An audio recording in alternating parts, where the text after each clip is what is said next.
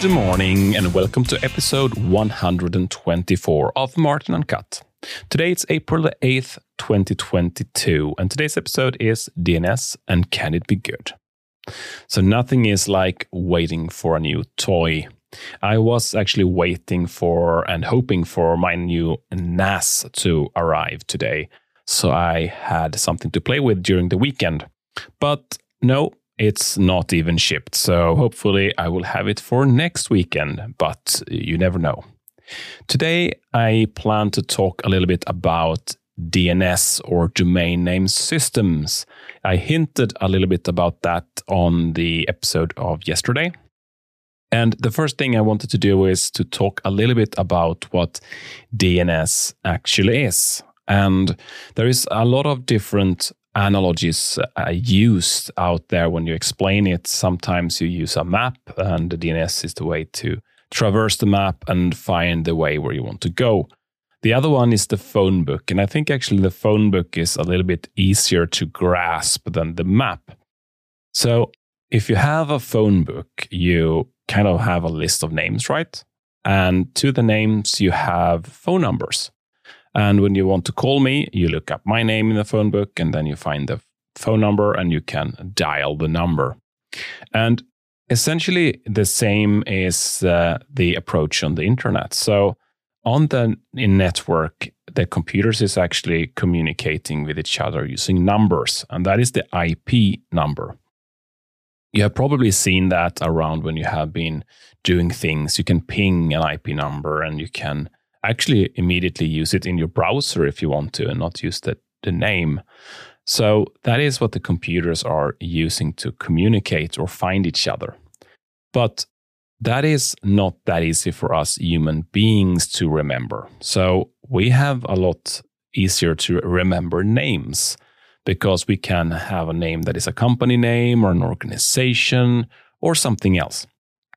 So that is what we remember, and then we need a way to translate that into this IP number when we want to reach it. And the way we do that is to use the DNS. So essentially, DNS is the phone book of internet, or the internet's phone book. So how is this then working? Think that you have a domain name. Let's say that you want to visit my webpage, www.martinhagen.se.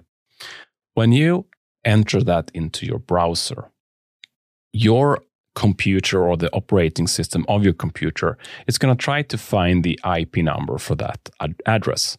And this is, of course, all built in. And what happens is that your computer is going to connect to a resolver, and that resolver is going to find the IP number for you. And the way that this resolver is doing that is that it's going to go out to what's called the root servers to ask, okay, who is responsible for the SE top domain? And the root servers, they are fixed IPs. They are essentially available on the internet, so you can find those addresses. And that's how the resolvers find the top domains. Then they get the IP address of the DNS server that is responsible for .se. It's not actually one, it's actually a big bunch of DNS servers that is responsible for a top domain. But you get the picture, right? And then the resolver is going to ask the top domain, the SE domain DNS servers, okay, where can I find martinhagen.se? And then these DNS servers will point out my DNS servers, or the next layer, so to say. If you ever bought a domain name, you probably remember that you will need to enter one or two DNS servers where you will have or host your domain. And that is actually how the top level servers or the SE addresses will find its way to your domain. Then the resolver will actually go to my DNS server and ask, okay, where can I find www? And then my DNS server will serve out a IP address to the resolver, and the resolver will give you that IP address. So there's quite a lot of steps here, right? And it can feel like that is very inefficient, but it's really not, because there's a big portion of caching here. So the servers, they remember where they can find the top domain for SE, for example, and they may remember the DNS servers that I use.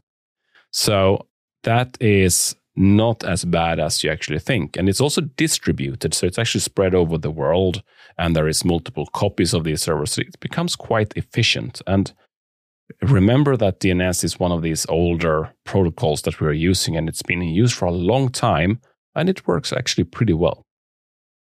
But there is a few problems with DNS. And one problem is that since you have this resolver chain, you can actually change the data that you get. So if you don't really trust this chain, you can't really be sure that the IP address that you get in the end is actually the right address. And that is essentially how DNS spoofing works. That is that you're inserting wrongly or bad domain names into the DNS so that when the queries comes, you can actually redirect the users to a different web service or a different bank, for example. That is what can be done. And this is, of course, a problem that you can fix, and that's something called DNSSEC. So essentially, you can sign your DNS and say that this is the correct one because I say so, and I've signed it with my public encryption keys. And then you can look that up. So you can today actually protect yourself against spoofing, or that other is spoofing your address. And that is definitely something that is good. And if you can do it, I would recommend that you look into it. I should be totally honest, I haven't done that on any of my DNSs. And it's an upcoming project that I will have to do. And of course, I will get back to you when I have done that so you can learn what I did. The other big and common problem with DNS is that, as it was with a lot of these old services that were done in the 60s and 70s, that nothing is encrypted. So all the queries, they are more or less in free text, and anyone that is on the wire in between you and your resolver can actually see what you're querying. So they know exactly which domain names that you're looking up in this big database. And that may not be that very good, right? Because just by knowing which sites that you are resolving, they can actually see a behavior and understand what you are doing on the net without actually seeing the traffic to that site that may be encrypted. So how do you solve that? Yeah, of course, you should try to encrypt that traffic as well. And today, not all DNS providers or resolver providers is giving you that option. But there are resolvers out there that can help you. And there is actually two ways you can do this. And one way is called DNS over TLS. And that is essentially that your computer is connecting to the resolver using TLS, which is a standard encryption. The other one is DNS over HTTPS, which is essentially that the application, so essentially your web browser, is using HTTPS to do the DNS query. And that is also supported by a lot of different providers. Both of these are really secure, and no one can then actually see your data. So that is really good. And I definitely recommend that you are looking into ways to do this. And I am using DNS over TLS for all of my DNS traffic today. Another thing you should think about is that you should actually trust the DNS resolver that you have, because independently if you encrypt the traffic or not, they will be able to see what you're querying. And if you're using, let's say, a big ad provider's free DNS server, of course, they're going to use that data in their algorithms to be able to provide you better ads. So for me, that is very concerned and worried, and I think a lot about my privacy.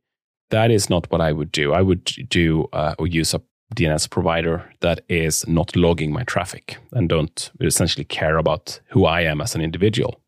And then I can actually give you a good tip, and that is a resolver provider called Quad9. And you can find a link in the show notes to quad9.net. They are a nonprofit and they are based in Switzerland. So they have really high privacy standards. You can use them for free, and they will not log any of your traffic. They will only log the traffic on an aggregated level. So they can see a lot of the traffic from Sweden, for example, or the Nordics, and how that looks like. They don't log in a lower level. So you as an individual are actually safe in the mass of people. They also have another thing in their service that can be good to know and be good to use. They have block lists. So if you are querying for a domain that is in this block list, you will get a non-authoritative response. That means that they can't find it. They don't find the server in the DNS. And that is good because on this block list, a big list of malicious sites. So scammers, spoofers, and other different bad sites get blocked. And that will actually help you and keep your safety a little bit higher. And the good thing here is also that if you don't want that block list, you can always choose to not use it. You always have that option. So definitely take a look at Quad9. They are really, really good. That wraps it up for today about DNS, what it is, how it works, and what to think about to get a little bit more privacy and security. I hope you enjoyed today's episode. And if you did, why not listen back on Monday? Have a fantastic weekend. Ciao.